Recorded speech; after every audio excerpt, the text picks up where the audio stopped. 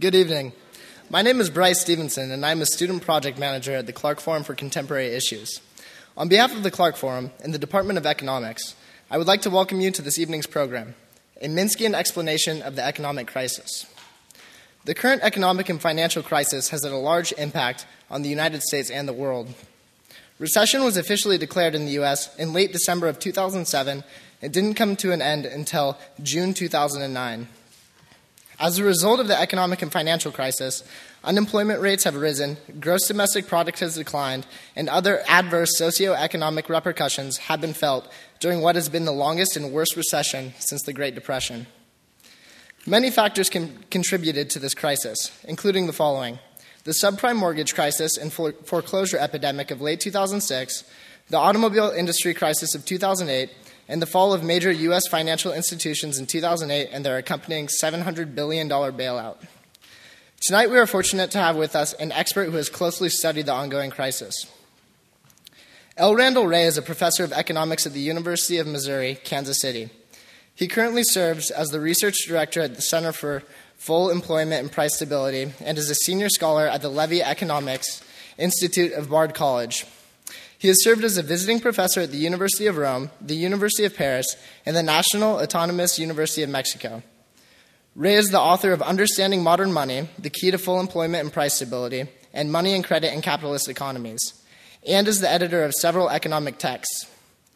Wray is also the author of numerous scholarly articles and edited books in academic journals, including the Journal of Economic Issues, Cambridge Journal of Economics, Review of Political Economy, Journal of Post-Keynesian Economics, and Economic and Labor Relations Review.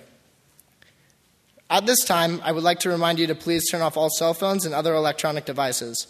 Also, there will be a question and answer session at the end of the program. Thank you, and now please join me in welcoming L. Randall Wray.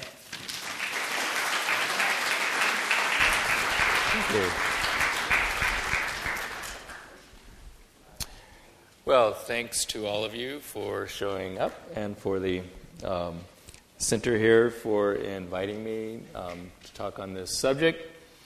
You will see that the explanation is fairly complex. There wasn't one single cause of the crisis, so I'll spend most of the time going through the multiple causes of the crisis, and we'll give a Minskian spin on this. Minsky was my dissertation advisor. Unfortunately, he died in 1996, so I think that he had been projecting this sort of a crisis. One of his famous books was titled, "Can It Happen Again?" And his answer was a qualified yes. And it looks like it may have happened again. Only time will tell. I do not believe that the crisis is by any means over, as will become apparent as we go along. I think that we are in only a temporary respite from crisis and from recession. So it may turn out to have been the case that it did happen again.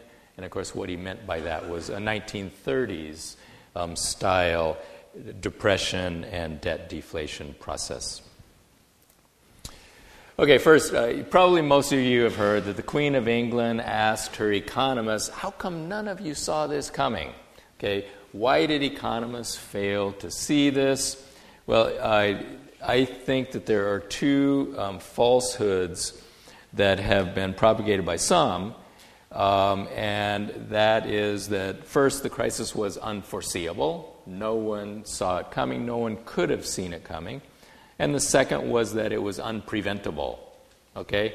That it was caused by black swans with fat tails. And maybe some of you know what I'm referring to. In other words, it was a 1 in a million chance, and we just had a lot of bad luck, okay? Now, I think that both of these statements are untrue. The financial crisis inquiry report issued by the government, it's fascinating reading. I recommend all of you at least take a look at this. You can download it from the government website, or you can pay about $15 and get a 500-page book. Anyway, they argue that this was a man-made crisis. I have man in quotes because it turns out they really were all men. And that the captains of finance, that is Wall Street, and the public stewards, that is our supposed regulators, caused it and ignored all the warnings that were amply in view. The second reality is that many economists did see it coming. Okay, and I have my own name up there. Wynne Godley and I wrote about the coming crisis in 1998. Now, on the one hand, you say, well, that's at least 10 years too early, and if you're always predicting crisis, maybe eventually it's going to happen. And, of course, there is that danger when you do that. But I think that the crisis did unfold in ways that we were talking about back in 1998, and I'll mention that. Probably many of you have heard Dean Baker. He's often on public radio. He was talking about the speculative real estate boom from about 2000. And he had plenty of evidence to demonstrate that housing prices were involved in a speculative bubble and that would crash. And finally, I would say Minsky saw this coming around 1957, and that really is a very long-term projection. And it's not because he was Nostradamus. It's because he understood the transformation that the capitalist economy was that was underway, and that, again, the crisis unfolded in ways that I think he foresaw. And finally, the reality is everyone saw it coming. Everyone on Wall Street saw it coming. We know that. We've read their internal emails. Okay? They use this abbreviation YBG, IBG. You'll be gone, I'll be gone. We're going to make a lot of money in the next 2 years. Of course the whole thing's going to blow up. We know that. Okay? But we're going to get rich meantime. And so I think they all saw it coming. They not only saw it coming, they bet on it coming. I'm sure most of you have heard the story of what Goldman Sachs did with hedge fund manager Paulson. Let Paulson purposely pick mortgages that were absolutely certain to default. Certain to default.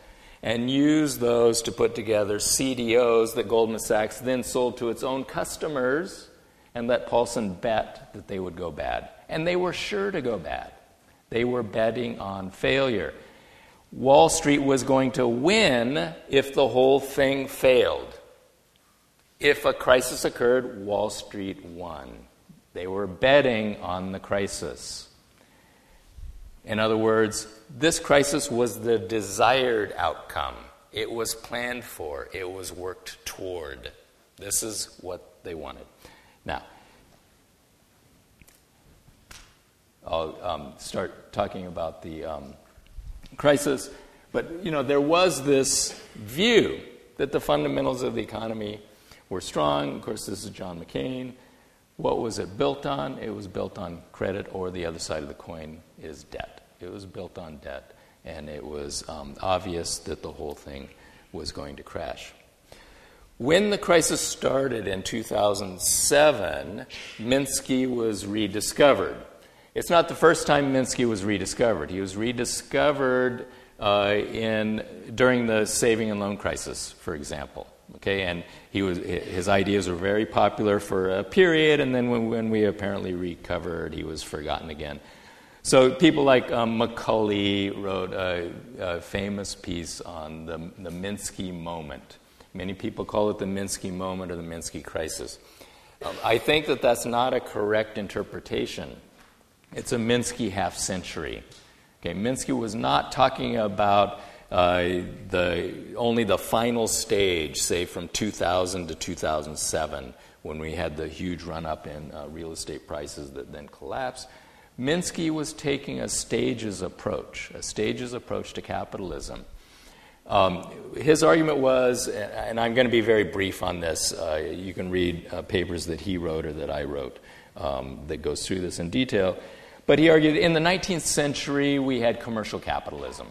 That was a stage of capitalism in which firms used commercial banks to finance the production process.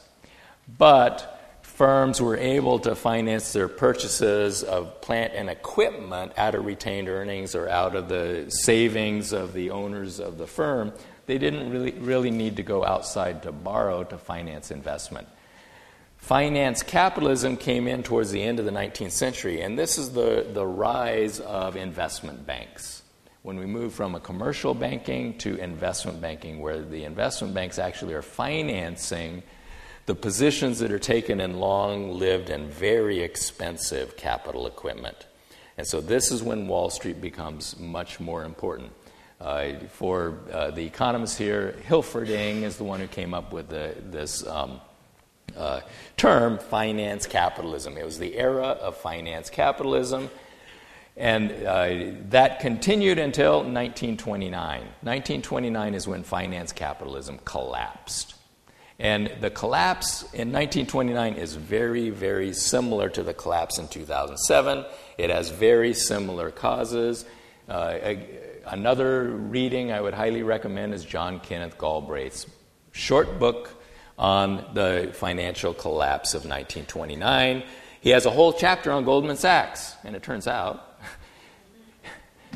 it's exactly the same in 2007. The same things they did in 1929, they did in 2007, with exactly the same results. Okay? So anyway, finance capitalism disappeared in 1929. We then got the New Deal. We reformed the financial system, and we had a lot of other aspects to the New Deal. So we emerged from World War II with what Minsky called the paternalistic stage of capitalism, or managerial welfare state capitalism, where finance was relatively unimportant. It had been downsized. Wall Street had been massively downsized. Many banks had failed, and the ones that survived were very tightly constrained. We had a separation of investment banking from commercial banking in the Glass-Steagall Act, and so on. This is a very stable period of U.S. capitalism. In fact, it's known as the Golden Age. It's a rapid, growing capitalism where finance is not very important, where there's hardly any private sector debt, where there is a lot of government sector debt left over from World War II, which is a very safe asset. So financial portfolios were very safe because they were stuffed full of federal government debt. Okay? And in a sense, we leveraged that debt as the economy grew. Gradually over time, the amount of private sector debt also grew. Gradually over time, people forgot about the Great Depression. The memories faded. Risky behavior was mostly rewarded because the economy was growing strongly, because we didn't have financial crises. So risky behavior usually paid off in an environment where the economy and everything is tending to grow. And that encouraged ever greater risk-taking.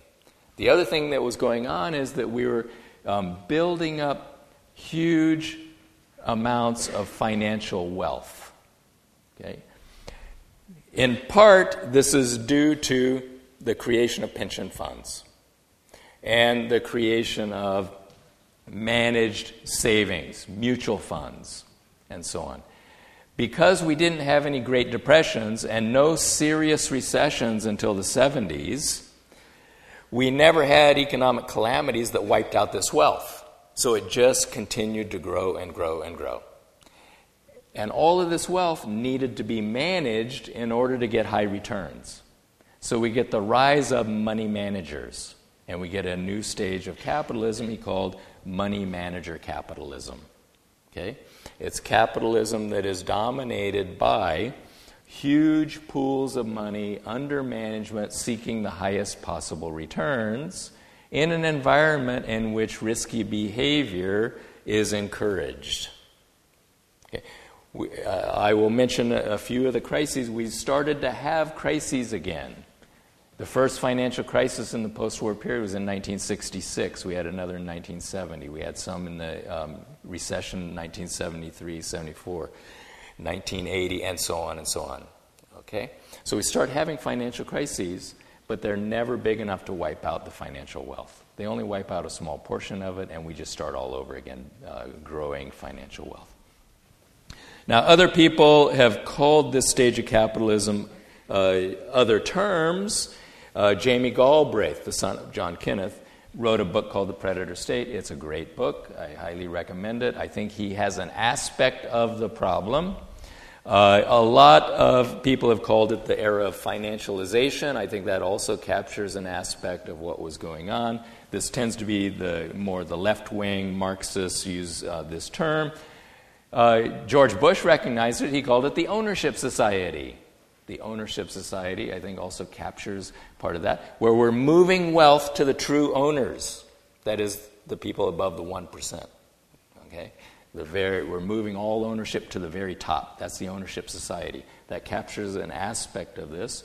Neoliberalism or neoconservatism, depending on whether you're American or European. The rise of shadow banking. So anyway, many people have recognized that there is something going on. There's something going on, long-term trend in the post-war capitalism, but I think Minsky got it best. Okay? So here, in very, very briefly summarizing Minsky's view, Minsky had this saying that has become famous, stability breeds instability. It was the stability of the post-war period that encouraged the creation of instability, because it encouraged ever more risk-taking.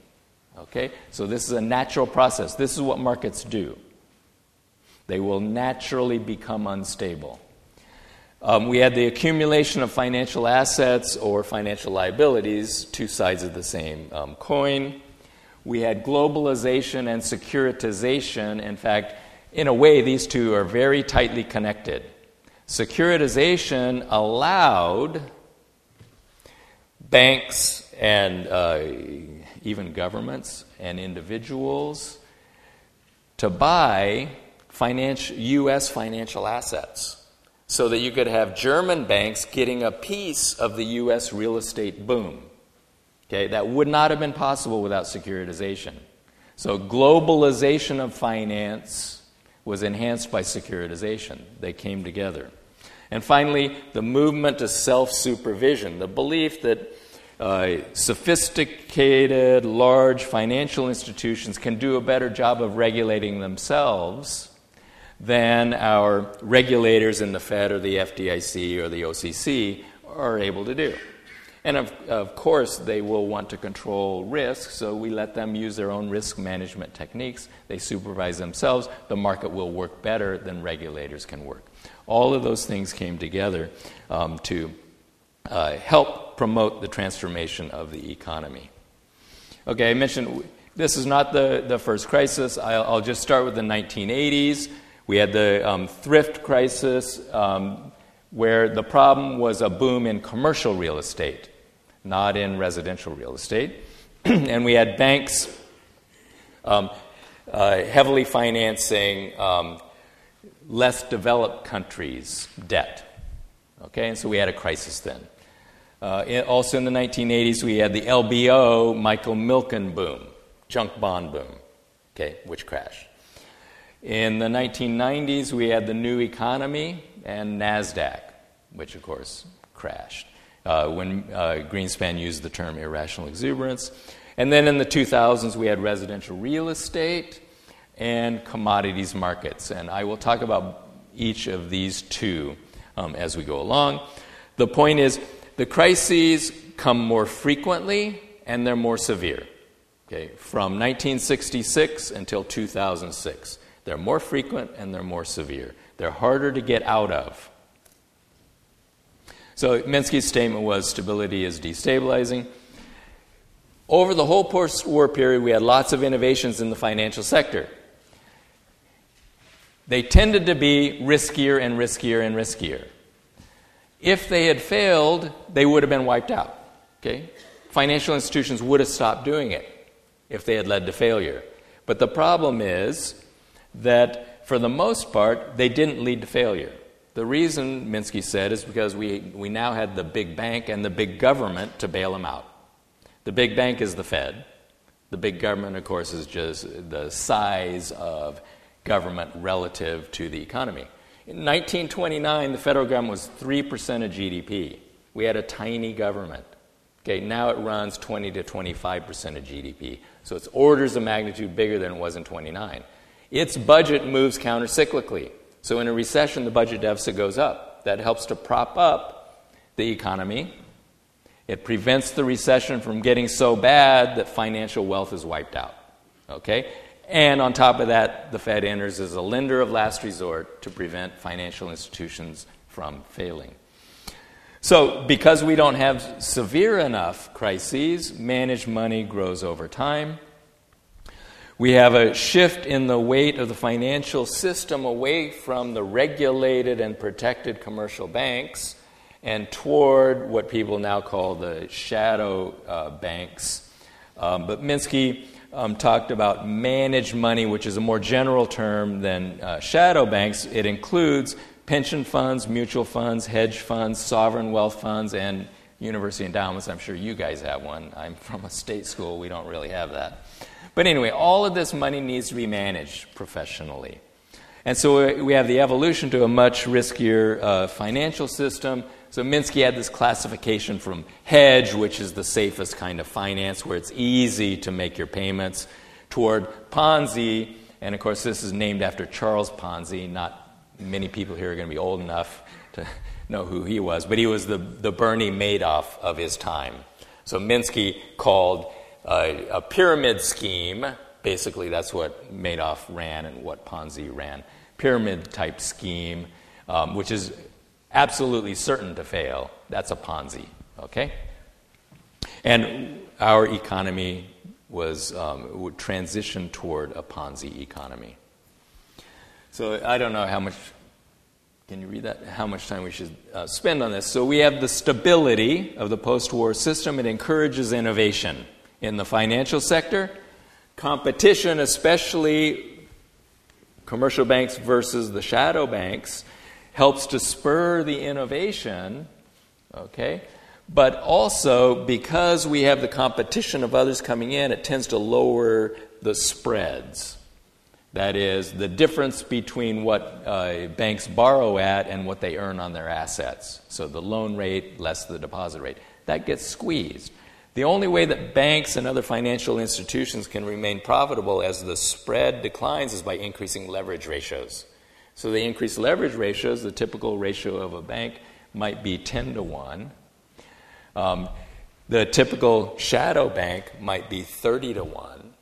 And hedge funds might be 300 to 1.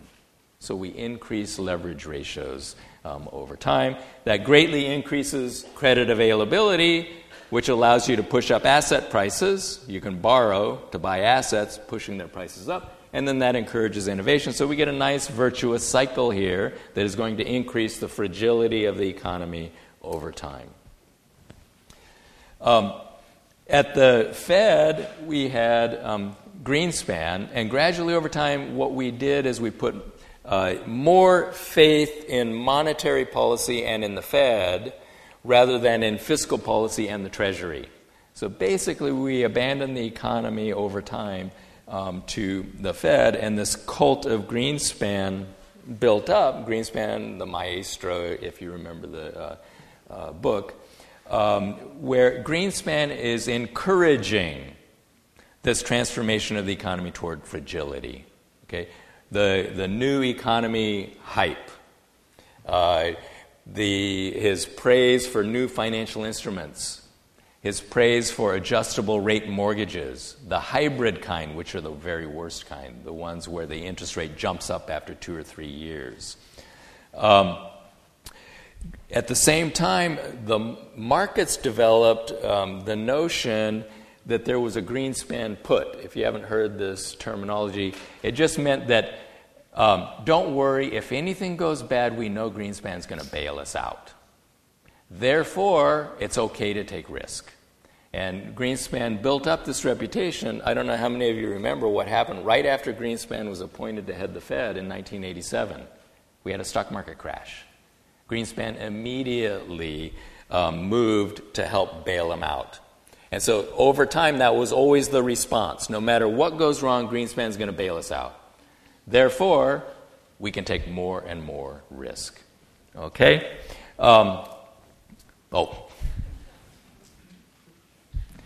What's behind the cape? Not much. Anyway, Bernanke comes in and he writes this really famous paper, I believe 2004. He argues that the U.S. economy, and in fact, really the whole world economy, had entered the era of the Great Moderation. That central bankers had become so expert at controlling the economy and fine-tuning it that we were in an era of permanent stability. We're not going to have financial crises anymore. We don't have to worry about high inflation periods anymore. Okay, and as long as we keep inflation down, we don't have to worry about deep recessions anymore. What this tells financial markets is riskiness has been greatly reduced.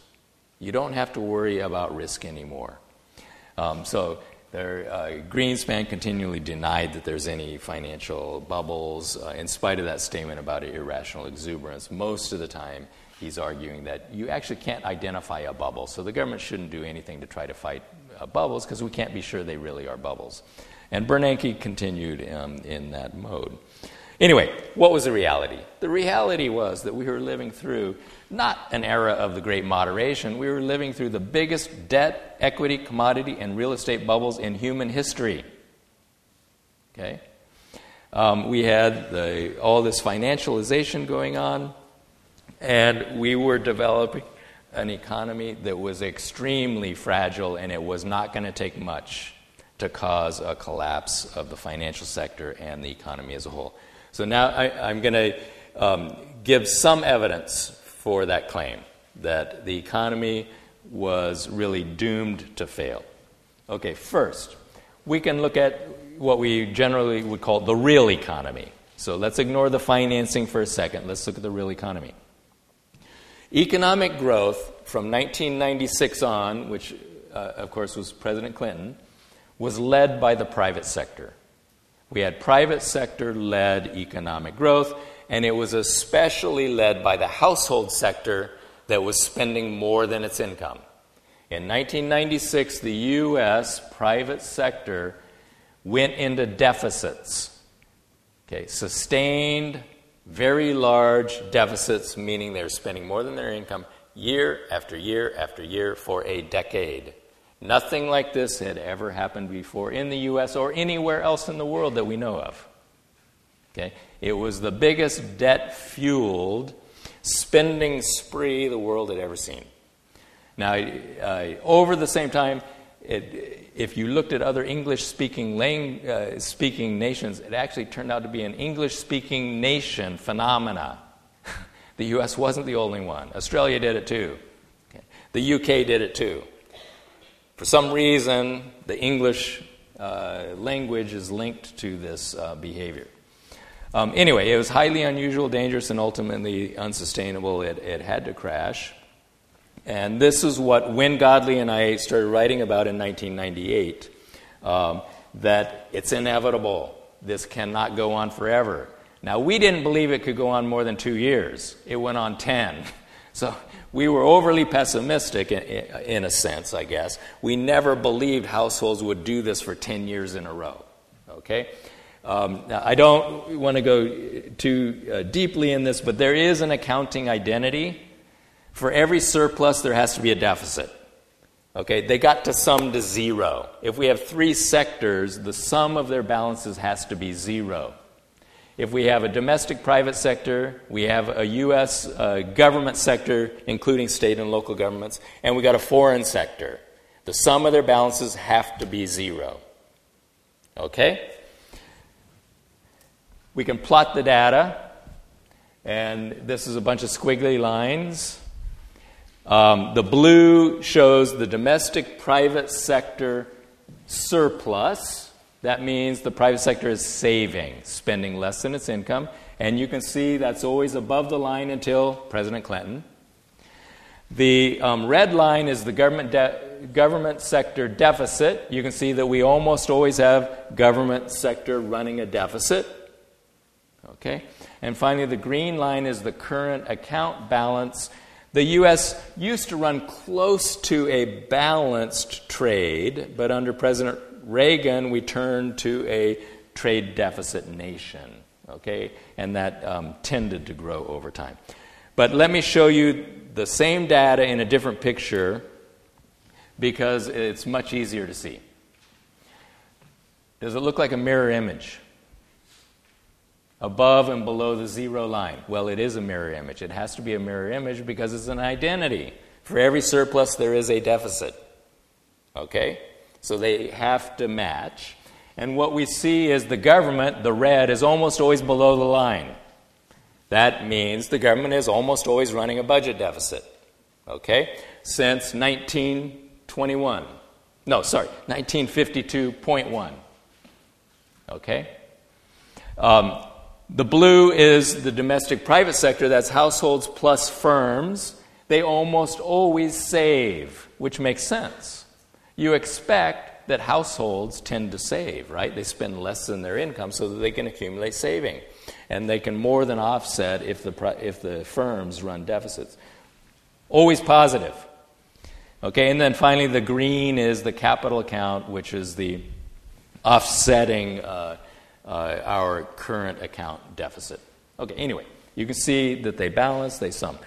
What's interesting is when you look at the Clinton years, what happened? The private sector, for the first time ever, starts running a very large deficit, spending more than its income. Okay? And we go into the Bush recession, and for a short period of time, they actually retrench and reduce their spending, and they save a tiny bit. But as soon as the economy starts to recover, they go back to their old habits, and they start spending more than their income. They start running big deficits. Okay?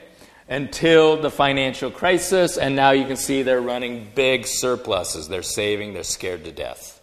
So they're no longer spending more than their income. They're doing what they always do in recessions, which is they cut back on spending and they try to save and pay down debt. Okay, what's interesting is that when you look at the government balance, you can see a couple of tiny surpluses that don't last very long, way back there in the 50s. And look, and all the way up until Clinton, the first budget surplus. The first one that was relatively large, 2.5% of GDP, and it was sustained for 2.5 years. The first large sustained budget surplus since, does anyone know, when is the last time we had that in the U.S.? If you guessed 1929, you would be right. 1929. Okay? History doesn't repeat itself, but it rhymes. In fact, if you go back in U.S. history, we've only had 7 times when the government ran a budget surplus. How many of those do you think were followed by depressions? 6. The 7th one was Clinton's. We don't have an official depression yet. So if we don't go into depression, it will be the first time ever that the U.S. ran a budget surplus, federal government budget surplus, without a depression. All we got was a global financial collapse. Okay? Okay. So just keep that in mind when you listen to the budget deficit hysteria, the people who want to cut the budget deficit. Okay. Let's turn to the financial problems. The home finance casino. What Wall Street did really is it turned residential real estate into the biggest casino in the world. That's what they did. They turned real property into something that could be leveraged in a financial casino. Almost everyone involved in home finance were rewarded by throughput. In other words, by the number of transactions. From the real estate broker all the way to the investment bank that securitizes the mortgages. They're rewarded by the number of transactions, not by whether these are good loans being made, not based on whether the homeowners are ever going to be able to make payments on the mortgages. That didn't matter. There was no incentive to assess the risk of the borrower, okay, because you weren't rewarded on the basis of whether they actually made payments on the mortgages. And so we had this transformation of, we started out with low doc. That means low documents. You could be missing some of the documents and still get the mortgage. To no documents. You could get a mortgage with no documentation that you had a job, an income. To liar loans, where you come in and they encourage you to lie about your income. And even if you refuse to do it, the mortgage broker might take the signed documents and doctor them and increase your income so that the mortgage would go through. To ninja loans, which is no income, no job, no assets, no problem, you get the mortgage. Okay? You think I'm joking? They advertised them this way. Okay? You could go on the web, you could find mortgage brokers advertising ninja loans. We make ninja loans. Okay? Do you think there was any question in the mind of the mortgage brokers or the banks that provided the funding that these were going to go bad? We're going to make loans to people with no income, no job, no assets. Do you think they might be suspicious about the quality of the mortgages you're going to make? Okay, as I said at the beginning, it was planned. The crisis was planned. It's what they wanted. There was a great hunger for risk. You were rewarded if you made riskier loans. Okay? The fees you earned would be higher because Wall Street wanted the riskiest mortgages because there is this belief there's a risk-return payoff. The investors buying securities wanted higher returns. Okay? Managed money. They need high returns. It's like Lake Wobegon. Every money manager has to be above average or they lose their job. So they want highly risky assets. Okay? And then what they did in the securitization process, this financial alchemy, you transform what are toxic mortgages, sure to go bad. The homeowners are going to default. It's beyond any question whatsoever. You transform that into AAA-rated assets. AAA means they are as safe as U.S. government debt. You could take toxic waste mortgages, and then 85% of the total value of that pool of mortgages would be rated AAA. Okay. Now, this new system is purportedly more efficient. Okay? This is what Wall Street and our regulators and our economists are all telling us. Oh, it's a much more efficient than the old Jimmy Stewart system, for people who remember the Jimmy Stewart movie, where you had thrifts making loans. Okay, let's compare the two. Here's the old model, Jimmy Stewart's bank. Okay, you've got a loan officer who knows the community. He knows the guy, the family that's coming in to get a home mortgage, knows their job history, what kind of people they are, and decides to make a loan. Okay, so you need a loan officer. You need a bank teller to handle the deposits. Okay? You need to go record the purchase of the property down at the county recording office, so everyone knows who owns the property and who holds the mortgage. And then you hold that mortgage for 30 years, the people make the payments, and then you hand back the title to the property. They're free and clear. That's the old system. That's so inefficient. Okay? Let's move to the new system. What does it require?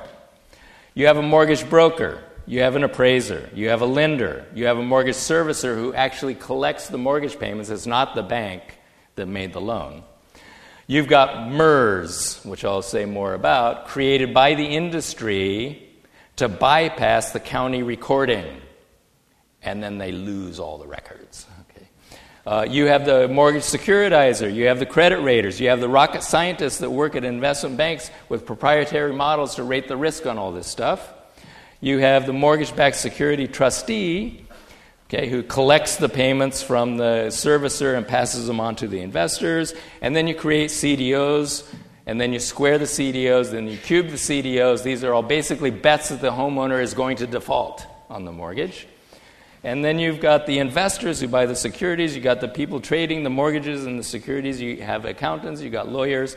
This whole originate-to-distribute model, it's all based on pumping and dumping. You know that you're going to foreclose on the property. You're going to resell the property. And then you get to start the whole thing all over again. You get to make another mortgage because you've taken the property. You're going to resell it. You get to do all of this again. It's a much more efficient system. Okay? This is the claim. Anyway, this is how it turns out. On top of that, it's like Shrek says, it's like the onion. Every layer of this was fraudulent. Every single step also was fraudulent. Okay? From the predatory lending, where you're inducing people to sign onto mortgage terms that not only do they know you can't possibly make, so you're going to default, but also they know you actually would qualify for a better mortgage. Okay? And so the whole thing is based on trying to induce you to get the worst possible mortgage. Okay? The worst possible terms. All the way through to the foreclosures that are probably all fraudulent. Probably every home that is being foreclosed in America is a fraudulent foreclosure. It's actually a home theft. And we're going to have 13 million home thefts by next year on current projections. Okay, they're fraudulent. Now, why? Okay, why did they actually want this system? Could it have been more efficient? No. It wasn't more efficient than the old system. But it facilitated fraud because it was so complex. It was so complex, it was easy to hide the fraud. That is why they wanted it to be complex. Did anyone know that this was going on? Yes, everyone knew it was going on. The Fed knew that lender fraud was pervasive by 1999. Okay, and it only got worse after that. The Fed knew this, refused to do anything about it.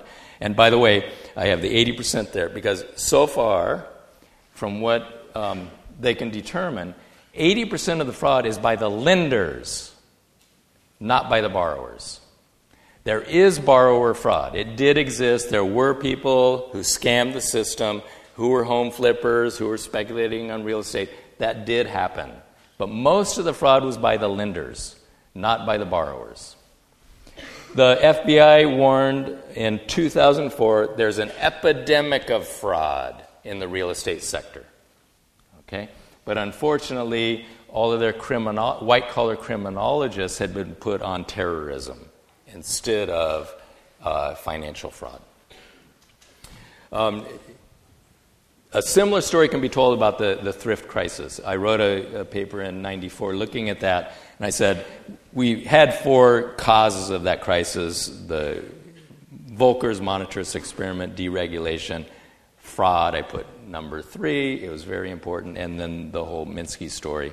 And I think that the story today is very similar. So fraud is extremely important in telling this story. My colleague is Bill Black. Maybe you've seen him on Fox and other TV shows or in the Michael Moore movie. Okay, he's an expert on fraud, and he came to UMKC, I think in 2004, and all I ever heard was fraud, fraud, fraud, fraud. And I said, come on, Bill, I know there's fraud, but fraud isn't the explanation. He says, fraud is everywhere. And gradually, over time, I became convinced it's fraud. It really is fraud. Okay, let me briefly talk about MERS. I know I'm going to run out of time, but just because people don't know about this, they don't know what's going on. I've been writing about this a lot at Huffington Post and other places. So the industry created this as the Mortgage Electronic Registry System. It was created, I think, about 1996. Okay, so before the run-up of the bubble, it was created to evade the county recording fees and taxes that were paid on the sale of a mortgage. So in the old days, as I said, when you buy a house, okay, it is recorded who now owns the property and who holds the mortgage. And every time a mortgage is sold, okay, the banks had to go down and record the new holder of the mortgage. This system has been developed over the past 500 years in Western society as a way to ensure property rights. It's to ensure that you never have a bank show up at your front door claiming that you owe money and that they're going to take away your house. They can't do it because you say, let's go down to the county recording office and let's see if you actually do hold the mortgage. And you look and say, you don't own it. You can't take the house. Okay? That's why this system was created. Well, Wall Street banks didn't like this system because the average mortgage now is sold about a dozen times before it finally gets securitized. They would have to go down and record the sale 12 times and pay the $25 each time. $25 doesn't sound like a lot, but you're talking about 66 million mortgages sold 12 times each, times $25, plus the hassle of going down there and recording. They didn't want to have to do this. Okay? So they created MERS, and the idea was that we'll only record the first one when you buy the house. But every bank will be a member of MERS. And so when one bank sells the mortgage to another bank, they're both members of MERS. It's like an inside sale. It's just an inside deal. We're all members of MERS. We don't need to go down and record it. MERS will keep the record as an electronic entry, and that's good enough. Okay? Now, it turns out that that actually is not good enough. Okay? The second reason that they wanted to do it is they know that there's going to be an explosion of foreclosures, and they want to speed the foreclosure process. Okay? And they thought that it'll be much easier, so this is the way we're going to do it.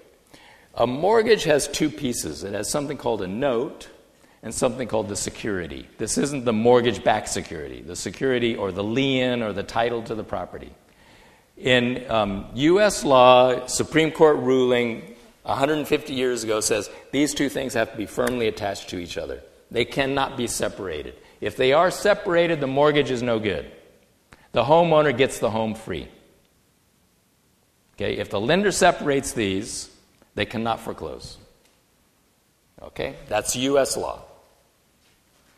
What MERS recommended was that the notes go to the servicers. These are not the owners of the mortgage. They're just usually a subsidiary of a bank.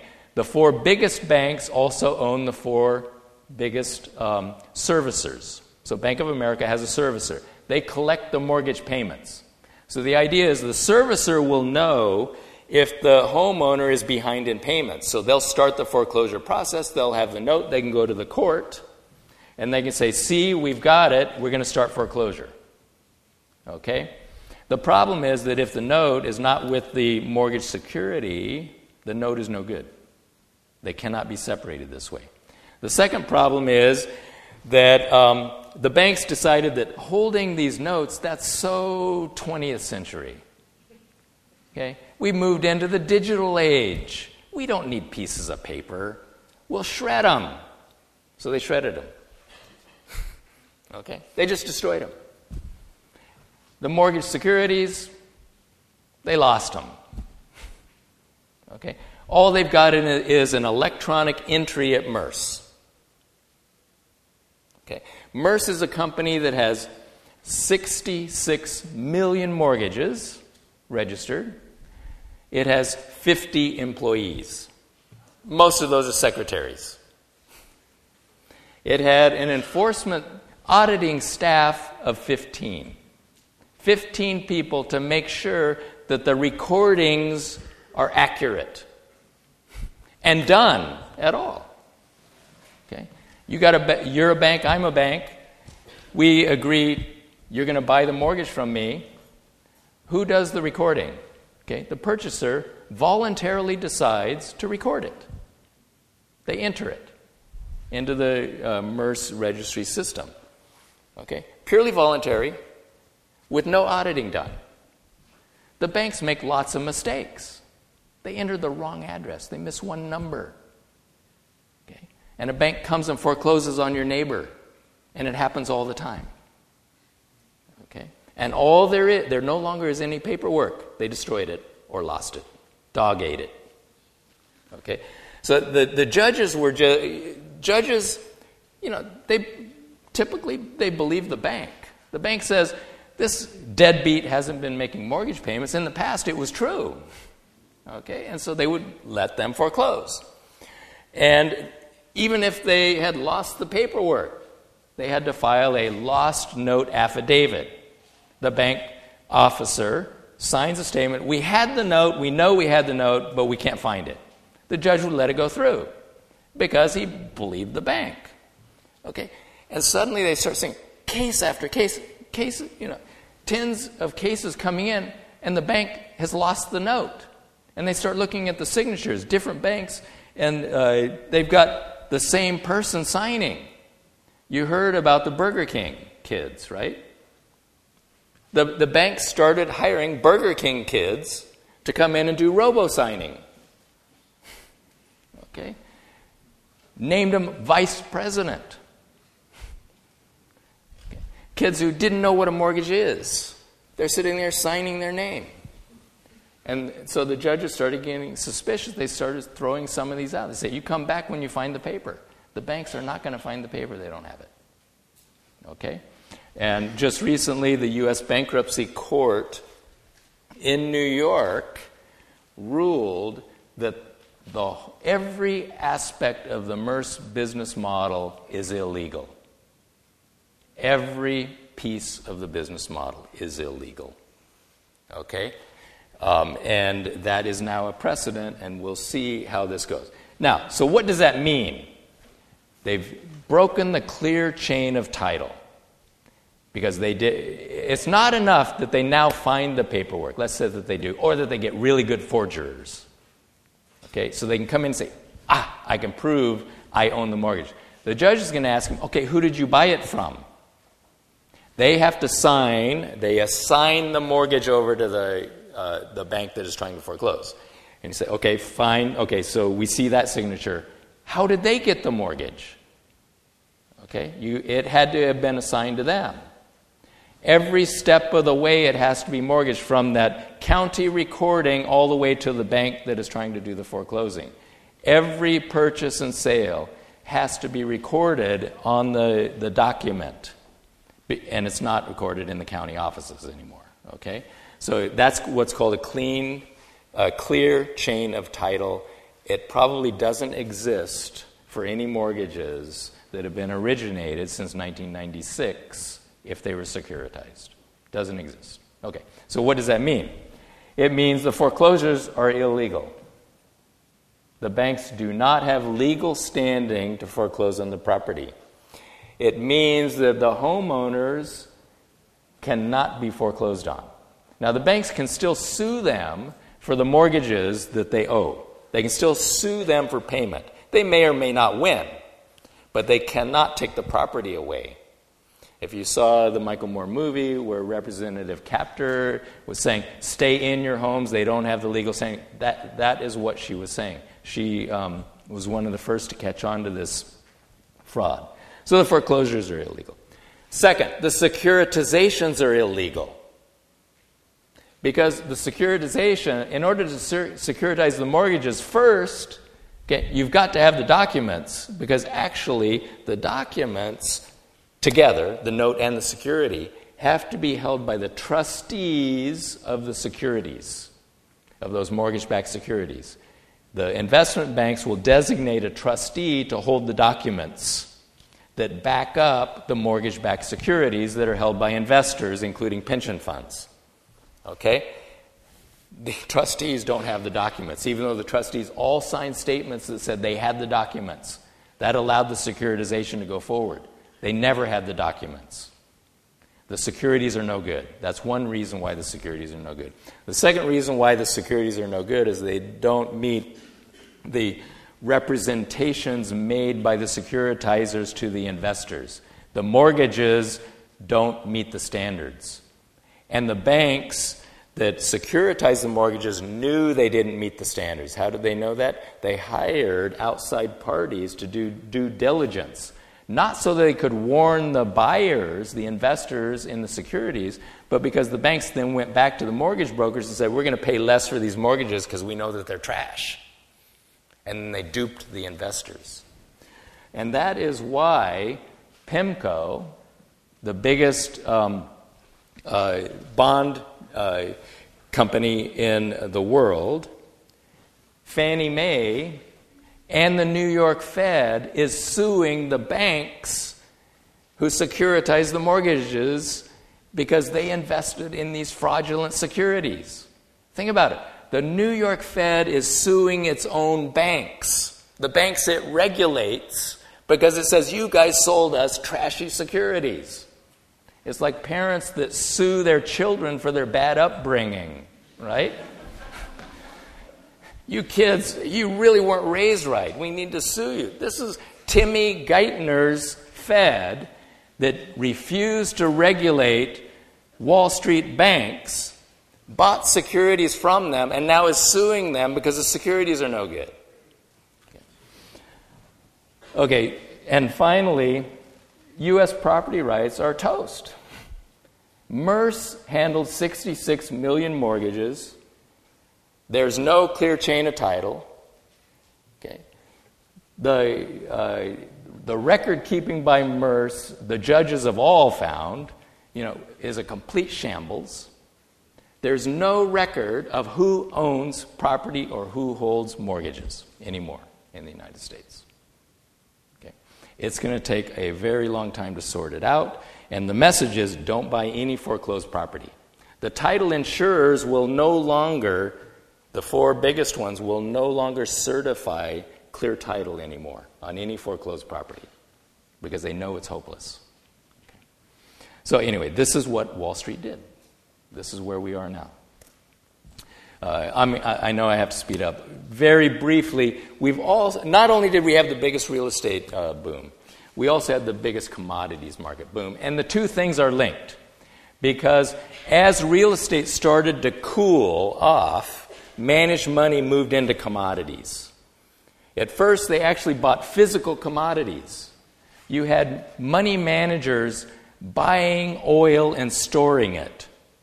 You had them buying corn and storing it in silos until they drove up storage costs to an all-time high. It became too expensive to buy it and hoard it for speculative purposes, so they started buying futures contracts. Okay? But the effect is the same. What it did is it drove up commodities prices. Does anyone remember summer of 2008 what happened to gasoline prices?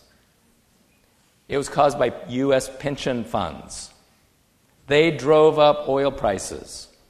Okay? And in fall of 2008, Stupak and Lieberman started investigating them, and they got scared.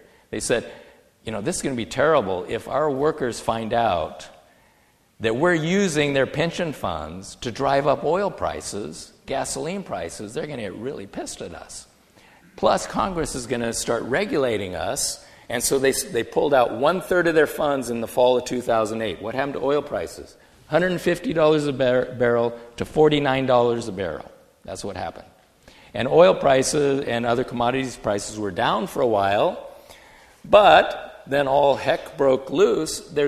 What else can you buy? Managed money has gone back into commodities, and what is happening to commodities prices? They're booming again. Okay? Just as some evidence, 2004 to 2008, we had 8 commodities prices that rose by 500%. I have a friend who's an expert on commodities prices. He's looked back through human history. There's never been a boom this big. You never had 8 commodities whose prices go up by 500% in 4 years. Okay? Here they are. The average for the top 25 was 203%. This was caused by managed money. This was not a supply and demand event. It was speculators going in and buying this stuff up. Okay, the root of the problem. The root of the problem is the rise of managed money. There's too much managed money chasing too few good assets. So they have the capacity to boom any asset that they start to buy.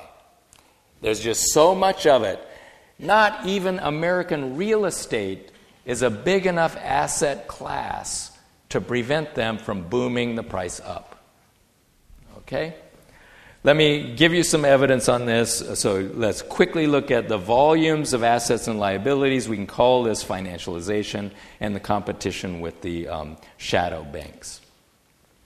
This shows total debt, financial liabilities relative to GDP for the U.S. from 1916 up to 2008. You can see that we had a peak, okay, 1929, we hit 3 times. So there was the debt to GDP ratio was 3 times. We had 3 times as much debt as we had GDP. Okay? We collapsed into the Great Depression. What happened? Private sector debt collapsed. Why? Bankruptcies. Bankruptcies eliminated the private sector debt. We had growth of government debt. Why? Because of World War II. And then, as I said, we sort of leveraged that in the post-war period as the economy grew rapidly. You see the government debt ratio going down, not because we got rid of the debt, it's because GDP grew fast. That lowered the ratio. But anyway, then you can see debt starts to grow. Private sector debt grows across a variety of categories there. Households and especially financial institution debt. Here's another way of looking at financialization of the U.S. economy. This shows the pink line is value added. So that's just sort of, if you take the FIRE sector, finance, insurance, and real estate, which is the financial sphere, relative to GDP, in the early post-war period, it's just above 10%. So about 10% of GDP is the finance sector. That grows to 20% of GDP over the period. So it doubles.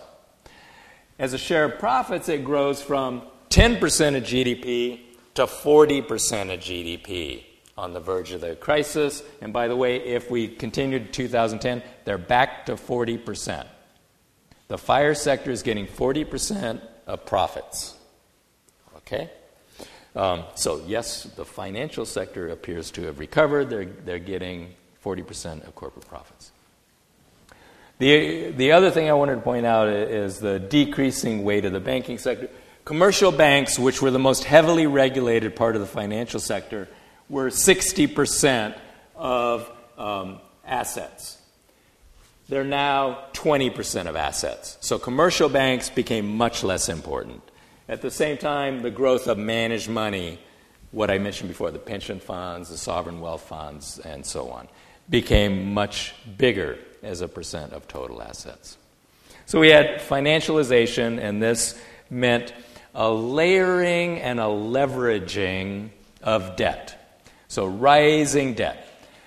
What is debt? Minsky always put it this way. It's a prior commitment of future income flows. You're committing your future income to service the debt. Each dollar of income flows now is servicing $5 of debt. So every dollar U.S. income is servicing $5 of debt. Okay? So that is a leverage ratio of 5 to 1.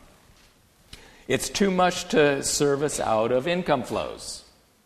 Okay? It's too difficult to service $5 of debt out of every dollar of income. And so the whole system relies on what Minsky calls Ponzi finance.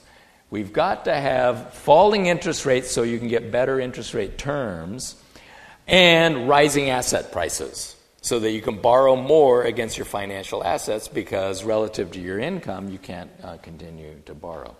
Much of that debt is actually owed by financial institutions, and this is another way of looking at financialization of the economy. That is the growth of the debt of financial institutions. This is financial institutions owing mostly other financial institutions, indebted to each other. okay? And that has just grown tremendously. You can see as a percent of GDP, that alone is more than GDP. What banks owe to other banks is more than our GDP. That is a layering of debt on our economy. Okay? Final picture. People who have read Keynes' general theory will know he makes a statement like this, that when speculation dominates over enterprise means, the real production part of the economy, then the job is likely to be ill done. If you look at what is the average holding period for stocks, on the eve of the Great Depression, it was about a year. The average stock was only held 1 year. That's an indication that it is speculation dominating. People are buying stocks, hoping the price goes up, and then they sell them. Okay? You can see in the golden era of capitalism, it's more like 6-7 years on average. So speculation is much less important. And then finally, where do we go? Where we were in 1929. Speculation is dominating over enterprise again. Okay, what happened in 2006, 2007 to bring on the recession? I say there's a triple threat. 3 things happened in this period that led to the problems in the economy. The first is that tax revenues were growing very rapidly. In spite of what everyone thinks about the fiscal stance of the U.S. government, it's actually chronically too tight. It is biased to run budget surpluses, which, as I implied before, is bad for the economy. The tax rates are actually too high. I know I sound like supply-siders under Reagan. The tax rate is too high given how much our government spends. When our economy grows reasonably well, let's say GDP is growing at 5%, tax revenue grows at 15%. It starts sucking income and wealth out of the economy, and it slows us down. Okay? It makes it very hard to grow. And I wrote a paper on this in 2006. It said, this is going to kill the economy. You can't have tax revenue growing 3 times faster than income and GDP. Okay? So that was the first thing. The second thing is the Fed had started to raise interest rates in 2004. I know everyone claims the Fed caused the crisis because it kept interest rates too low. No. The Fed started raising interest rates in 2004. Okay? And what that did is it caused the adjustable rate mortgages to all increase. And it turns out, the subprime mortgages made before 2004, those mostly worked out okay. Okay? The reason is people actually were able to refinance into better mortgages. After 2004, the Fed started raising interest rates. When they refinanced, they couldn't refinance into low enough interest rates. Okay, and so they defaulted instead. Beginning in 2006, they defaulted.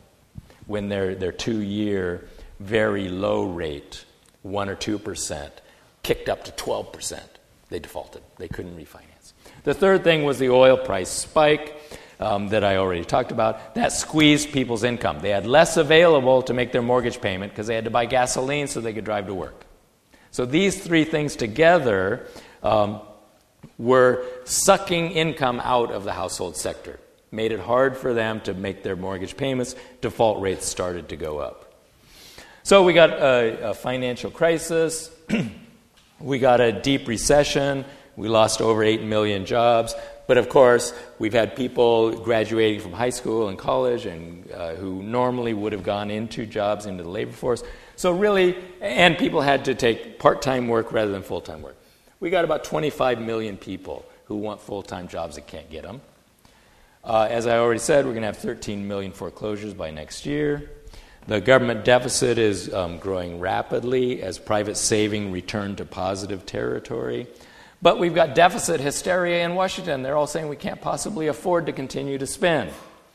Part of the problem is that the population confuses the really small stimulus package that we had that's only about $800 billion, plus there were a couple other little packages, so let's call it $1 trillion, versus what they did to bail out Wall Street, which is about $25 trillion, in the form of purchases of toxic waste, lending, and guaranteeing bad assets.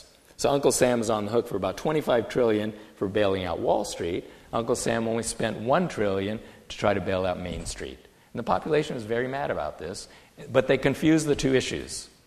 Okay, and so now there is all of the pressure to actually reduce government spending. This picture shows why the budget deficit increased. It was not the stimulus package. The stimulus package is mostly consumption-type expenditures by government. It's the purple line there. You can see it bump up a bit for 2 years as we spent the stimulus funds. But look at tax revenue. It is collapsing at a rate of 10% per year. Total tax revenue flowing into the federal government is declining by 10% per year. That is why we have a budget deficit of $1.3 trillion. It's not because the government's spending too much. It's that people lost their jobs and they're not paying income taxes. Okay, that is why we're getting a budget deficit. If we recover, the tax revenue will come back, and the deficit is going to be reduced. So we had a little bit of a stimulus that came from the fiscal policy. Most of the policy response has been by the Fed. We had first phase was credit ease, second phase was QE1, and now we're moving into the third phase of QE2. QE just means that the Fed buys assets from banks and credits their reserves. That's all it means. That's all it does. So I have some pictures here. This shows you how much the Fed spent buying stuff from banks. Okay? Because Federal Reserves, the reserve deposits of banks, go from less than $1 trillion to over $2 trillion. That is QE1. Okay? The Fed injects $1 trillion of excess reserves into the banking system by substituting reserves for other assets that they had. What were the assets? Mostly mortgage-backed securities. The Fed bought toxic waste securities from the banks. Okay? It also did some other things, including lending to foreign central banks. What are they doing? They're trying to bring back money manager capitalism. Okay? That is the whole goal of this. And right now they think they've succeeded. I don't think they're going to. Let me say a couple words about Japan, because Japan already went through a very similar thing at the end of the 80s and early 1990s. They had rapid growth in 1980s. Japan was the envy of America, although most Americans were never told that the Japanese were stimulating growth by running big budget deficits. Okay? So they had rapid growth, and then they also had a real estate boom in the late 1980s. The boom was sufficient that the budget actually moved into a surplus, so they had their budget surplus. The economy collapsed, and now they have had 20 years of recession with deflation and with real estate prices falling for 20 years. Okay? We've had real estate prices falling since 2006. They've had it for 20 years. Okay? What was their response? QE. They did exactly what Bernanke is doing. Exactly. And it has not worked for 20 years. And now we're going to try it. Okay? And just to show you that we are following their path, here is inflation. We're blue, they're gray. We're following their path. What is their path? Eventually we get to deflation. Prices going down. Here is the budget deficit.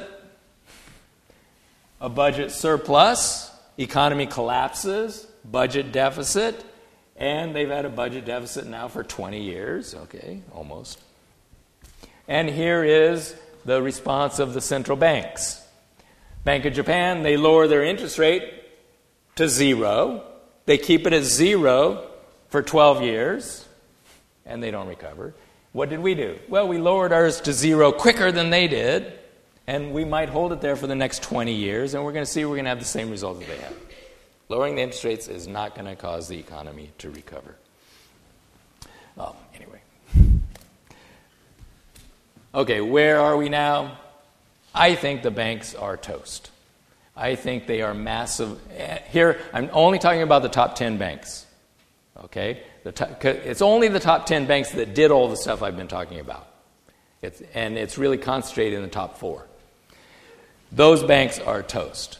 So at best, they can pursue homeowners for payment, but they can't legally foreclose. That doesn't mean they're not going to illegally steal homes. They're going to continue to try to do that.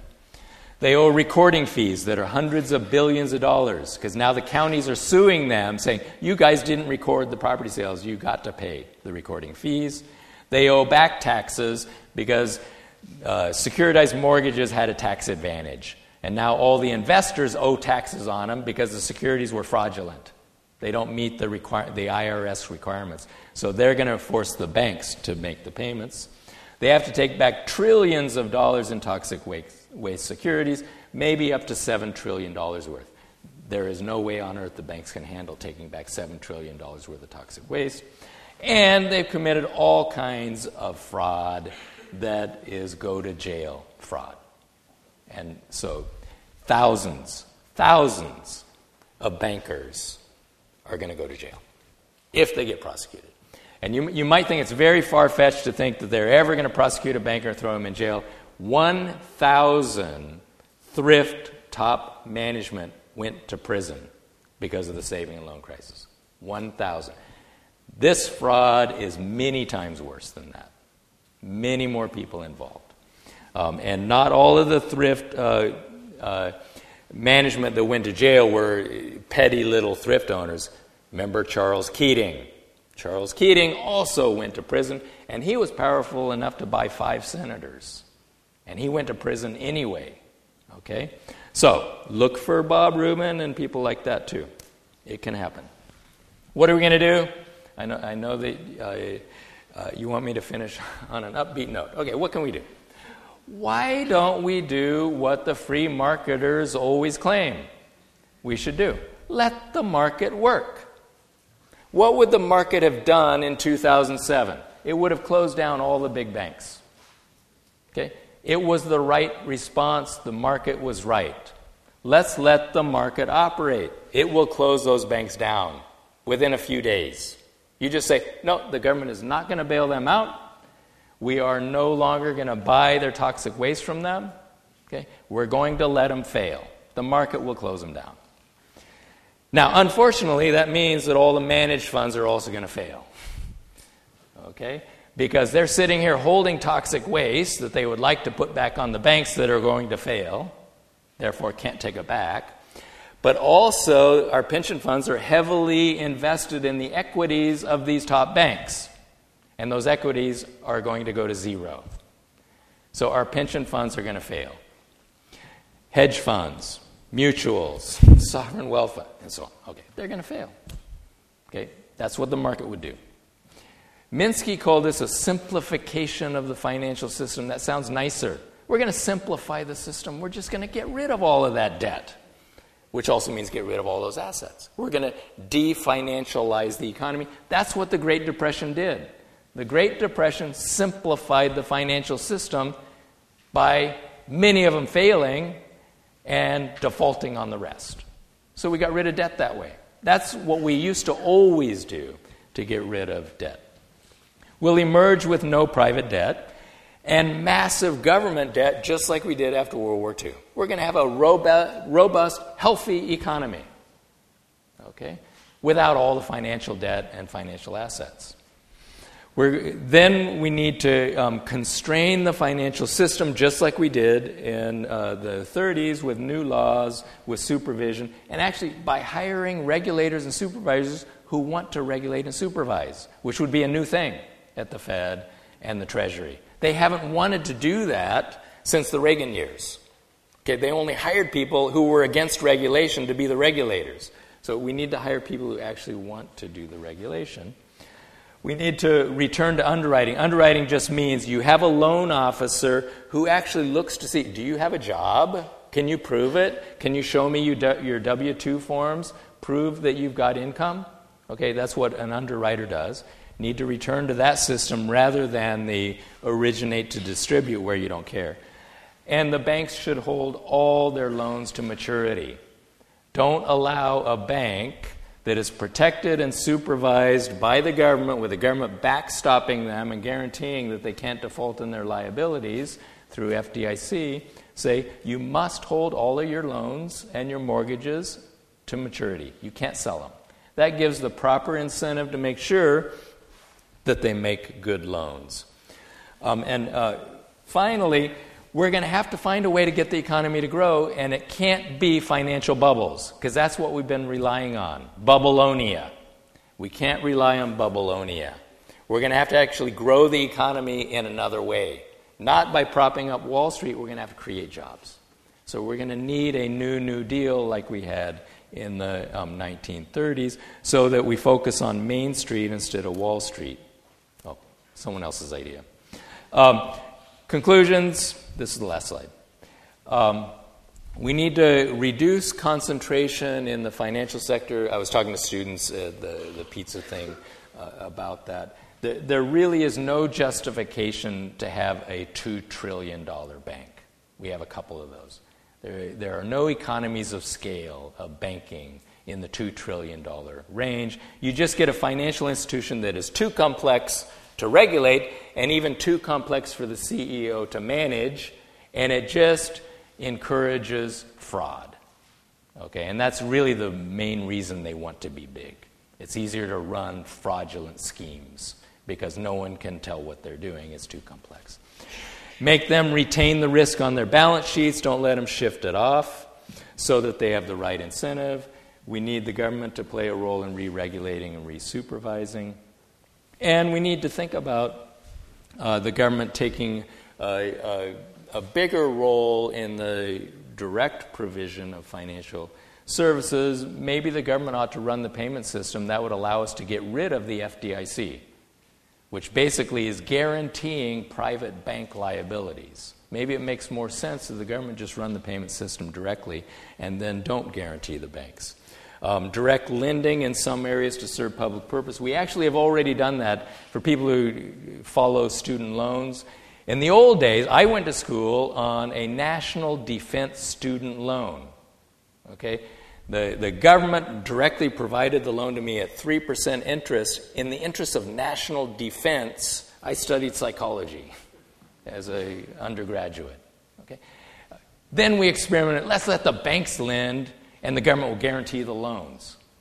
Okay? This is a crazy idea. Why? If it's in the public interest for students to go to college, the government ought to make the loans at 3%. We don't need to put in the financial intermediary in between.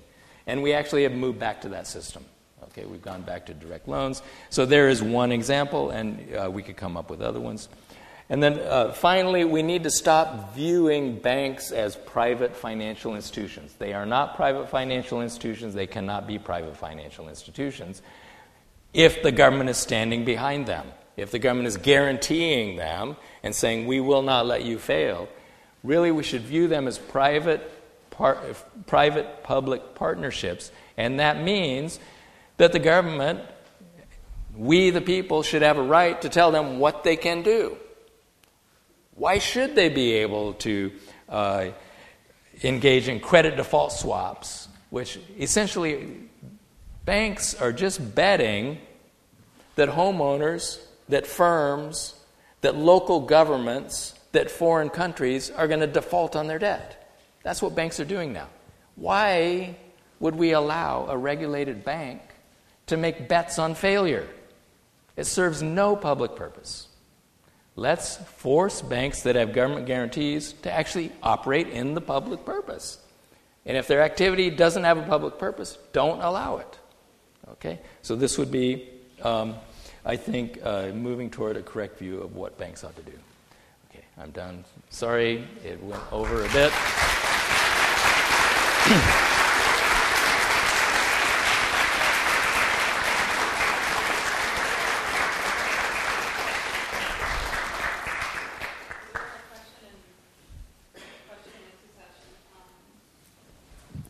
There we go.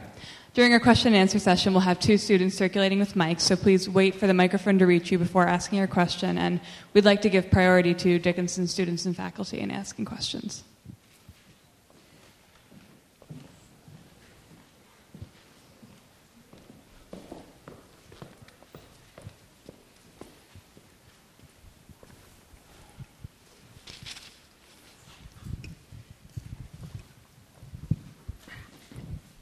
Okay.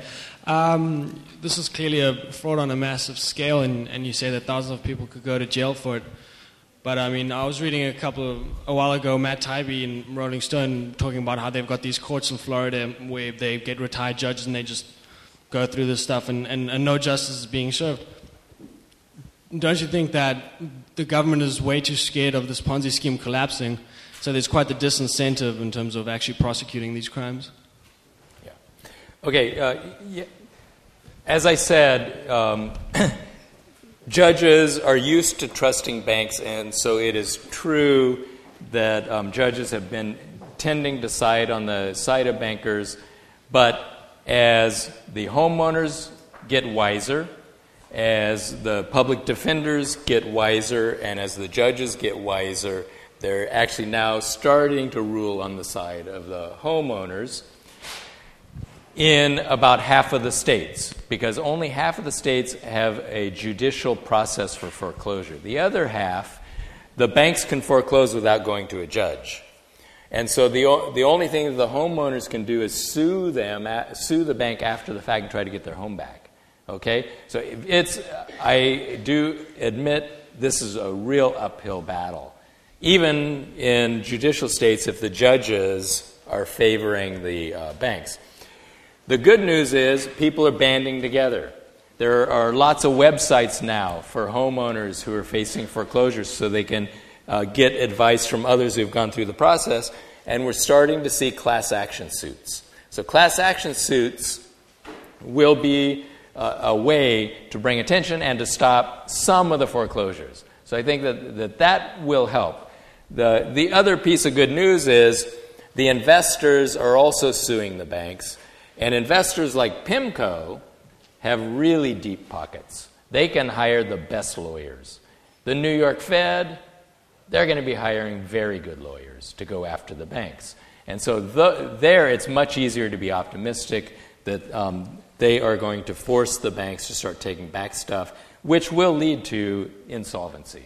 They don't have the capital to take the stuff back. As far as imprisoning the frauds in the banks, again, of course, it is very difficult. And as long as the Obama administration is looking the other way and refusing to try to find fraud, they're not going to find fraud unless they look. But again, there is some good news.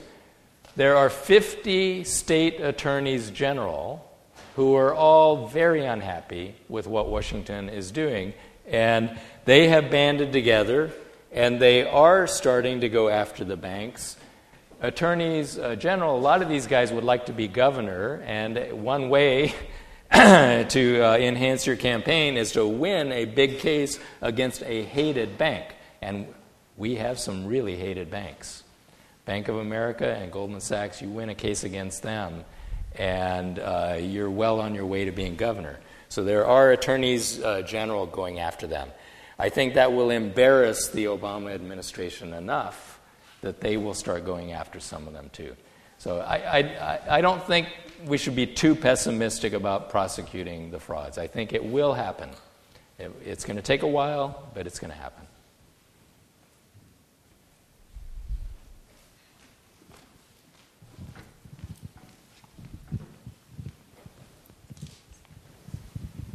When you were talking about letting the market run its course and letting the assets or the financial, letting them default the loans, how would that affect the people holding the loans, especially those in the private sector and consumers? Yeah. Well, consumers mostly don't hold the loans, but they have pension funds that have securities and also have the equities of the banks that are going to fail. And so there are two ways to approach this. One, we already have the Pension Benefit Guaranty Corporation. So it's like the FDIC for pensions. And they are supposed to come to the rescue of pension funds that go under. Now, unlike the FDIC, they don't do the up to $250,000 we pay dollar for dollar. They will make the pensions take a cut. And if they are a defined benefit pension, they have to get converted over to defined contribution, which is a much less generous pension for people. So we do have something to protect pensions, but people are going to lose. Okay, so what are we going to do about that?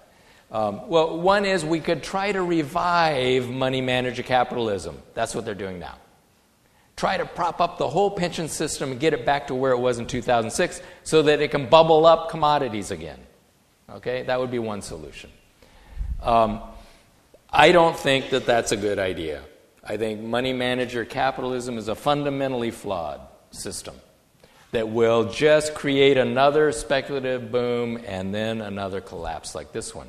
So I think we should move away from so heavy reliance on private pensions and on private savings as a safety net for people, especially in their retirement years.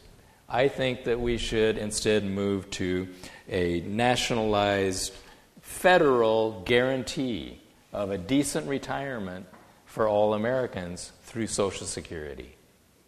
And that means increasing the benefits that Social Security promises to pay and strengthening that promise so that we have a public retirement rather than a private pension. The advantage of the public retirement is you don't need any managed money. You don't need any trust funds. Okay? We don't need to accumulate vast sums of money that some money manager will use to run up oil prices again. Okay? Because Social Security as a federal government guarantee doesn't need any trust funds. It just makes the payments as they come due. Okay? And it does that by crediting bank accounts. That's a whole other topic, the one I gave Franklin Marshall last night. How the government spends and how it can always afford Social Security. So anyway, that's the direction I would go. As far as the hedge funds, they're going to go down. The hedge funds are supposed to be playing with rich people's money, people so rich they can afford to lose it. That's the whole idea behind hedge funds. Hedge funds are risky, and they only risk rich people's money, and rich people can take the loss. There never was a government guarantee that the hedge fund wouldn't go bankrupt, and hedge funds do go bankrupt. So I wouldn't worry too much about them. Sovereign wealth funds, well, those are foreign governments. Should the U.S. government bail out sovereign wealth funds that were dumb enough to invest in U.S. Toxic waste securities? I don't think we should bail them out. Let them lose. So anyway.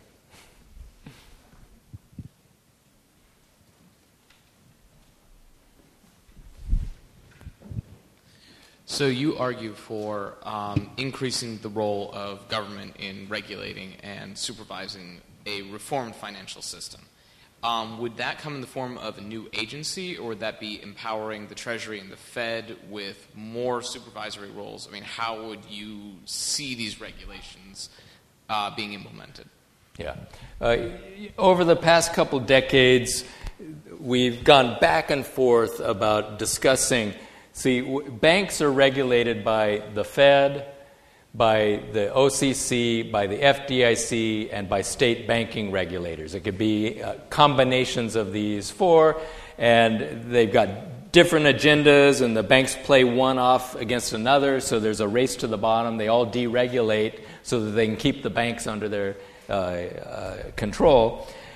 So they've always talked about consolidating all of this, okay? And that probably is a good idea. For a while, during the Clinton administration, we thought it would be consolidated at Treasury, and then more recently, they talked more about consolidating at the Fed.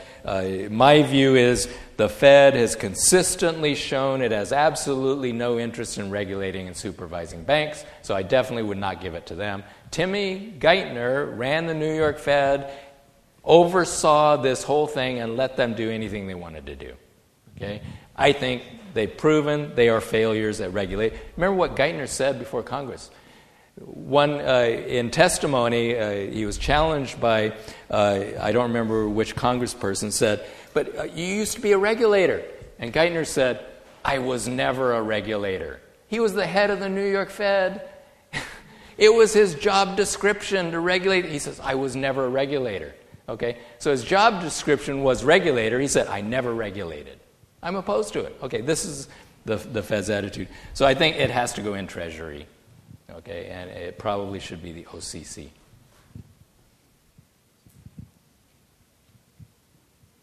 Hi. You were talking about deficit hysteria and also kind of suggested that the United States shouldn't worry so much about reducing the deficit.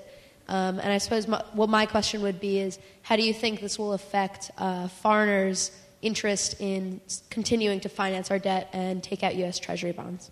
Okay. All right. Huge topic. Foreigners do not finance our government's deficit. They can't.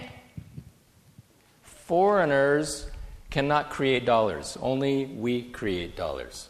Every dollar that a foreigner has came from us. All they're doing is giving back the dollars that we sent to them. Okay? So they're not financing our deficits. Actually, the way that the U.S. federal government finances a deficit is by net crediting bank accounts. They do a keystroke. There's someone at the Treasury with a little computer like this in front of him, and when he wants to credit someone's account, government spending, maybe it's a Social Security recipient, presses a keystroke. That's how the government spends. They don't go to China and beg to the Chinese, please, please give us some dollars so that we can afford to pay our Social Security recipients. No, they don't do that. They push a key and the money appears in the bank account of the Social Security recipient. So we actually do not borrow from the Chinese. There is no balance sheet that you can draw to show me that the U.S. federal government borrows from Chinese. Okay, what actually happens? When the U.S. runs a trade deficit, someone in China gets a U.S. dollar deposit, okay, at a U.S. bank. Chinese banks don't want to hold U.S. dollars. They send the deposit on to the Bank of China, which credits the Chinese bank with RMB reserves at the central bank. Okay, the Bank of China now holds a U.S. dollar deposit, and they would prefer to have an earning asset. So what they do is they go buy a treasury. Okay, so that's a substitution of a low or non-earning dollar asset to a U.S. government treasury debt, in which the U.S. government promises to use a keystroke to credit it with interest. Okay, and so someone at the Treasury every month credits them with interest through a keystroke. That's how they pay the interest. Okay, and we can do that forever. The U.S. government has run a budget deficit in 190 out of the past 230 years. So budget deficits are not unusual. They are the typical case, 190 out of 230 years. The U.S. government outstanding debt stock has been growing on trend since 1837. Okay, not every year, because I told you we have had 7 budget surpluses that reduce the outstanding debt stock a little bit, okay, periodically, always followed by a depression. But on trend, it's been going up and up and up and up, year after year after year after year, okay? Is that sustainable? If you've been doing something since 1837, do you think that you might be able to do it until 2037? Okay? It looks plausible that something we've been doing for a very long time is sustainable. The U.S. government has only been out of debt in 1 year, 1837. President Jackson ran a budget surplus, promised to retire all the debt. He was very fiscally conservative. He retired the debt in 1837, and we went into a depression. And we've been in debt ever since.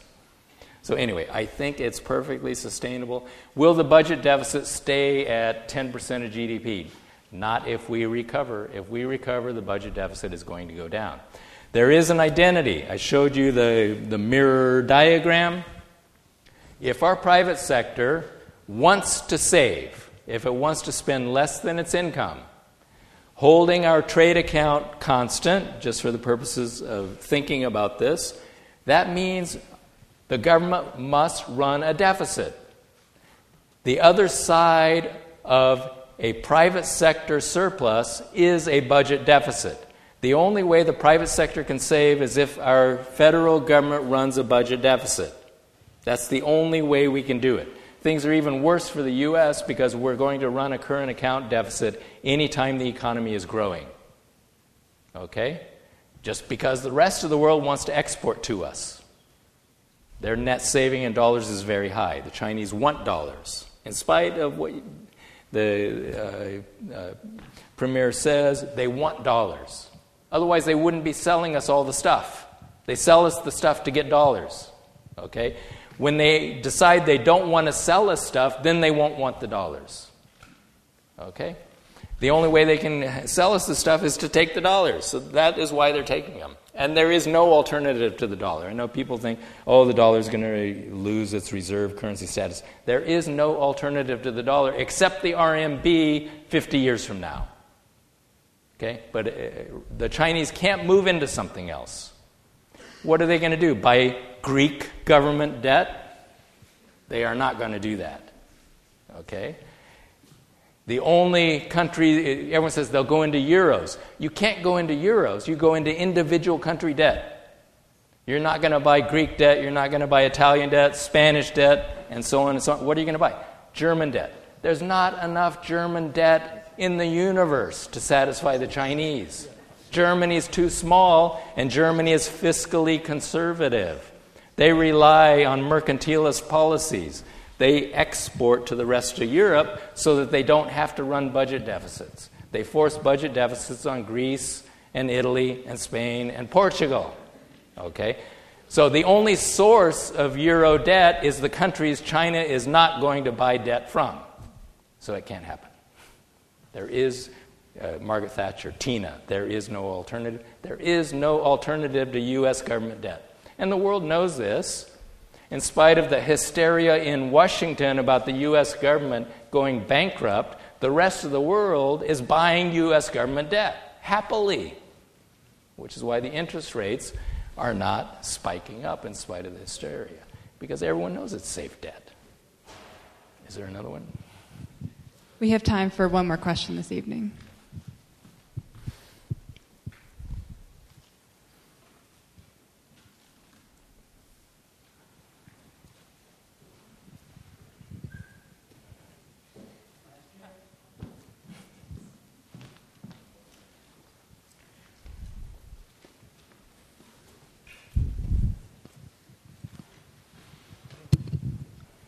Hi.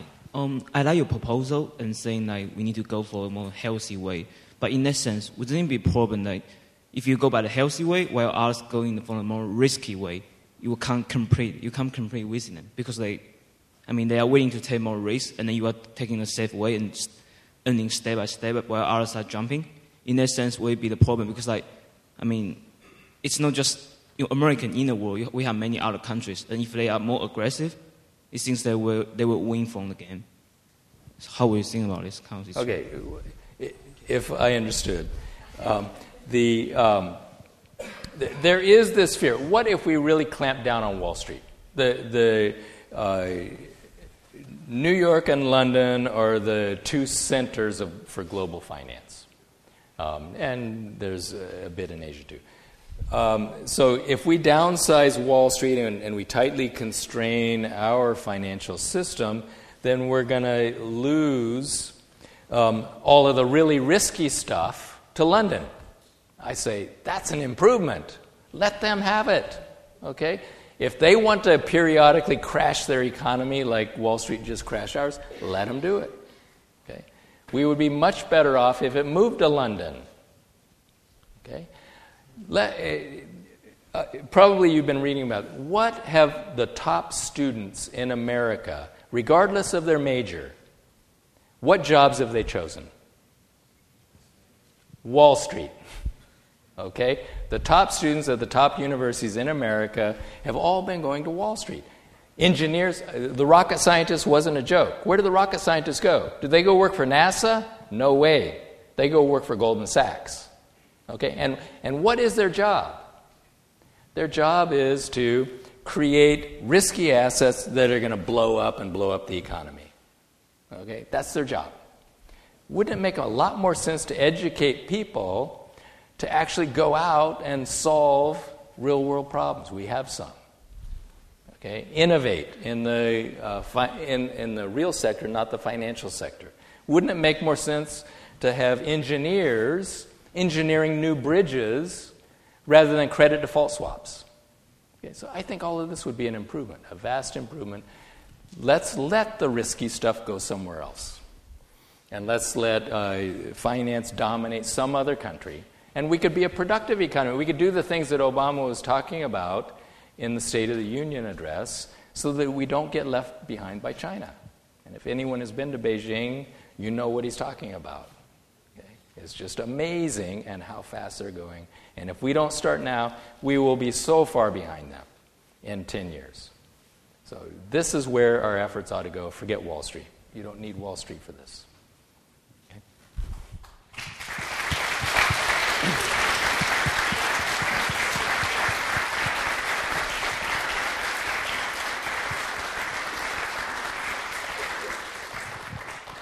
Thank you again to our speaker. This concludes our event. Thank you for attending.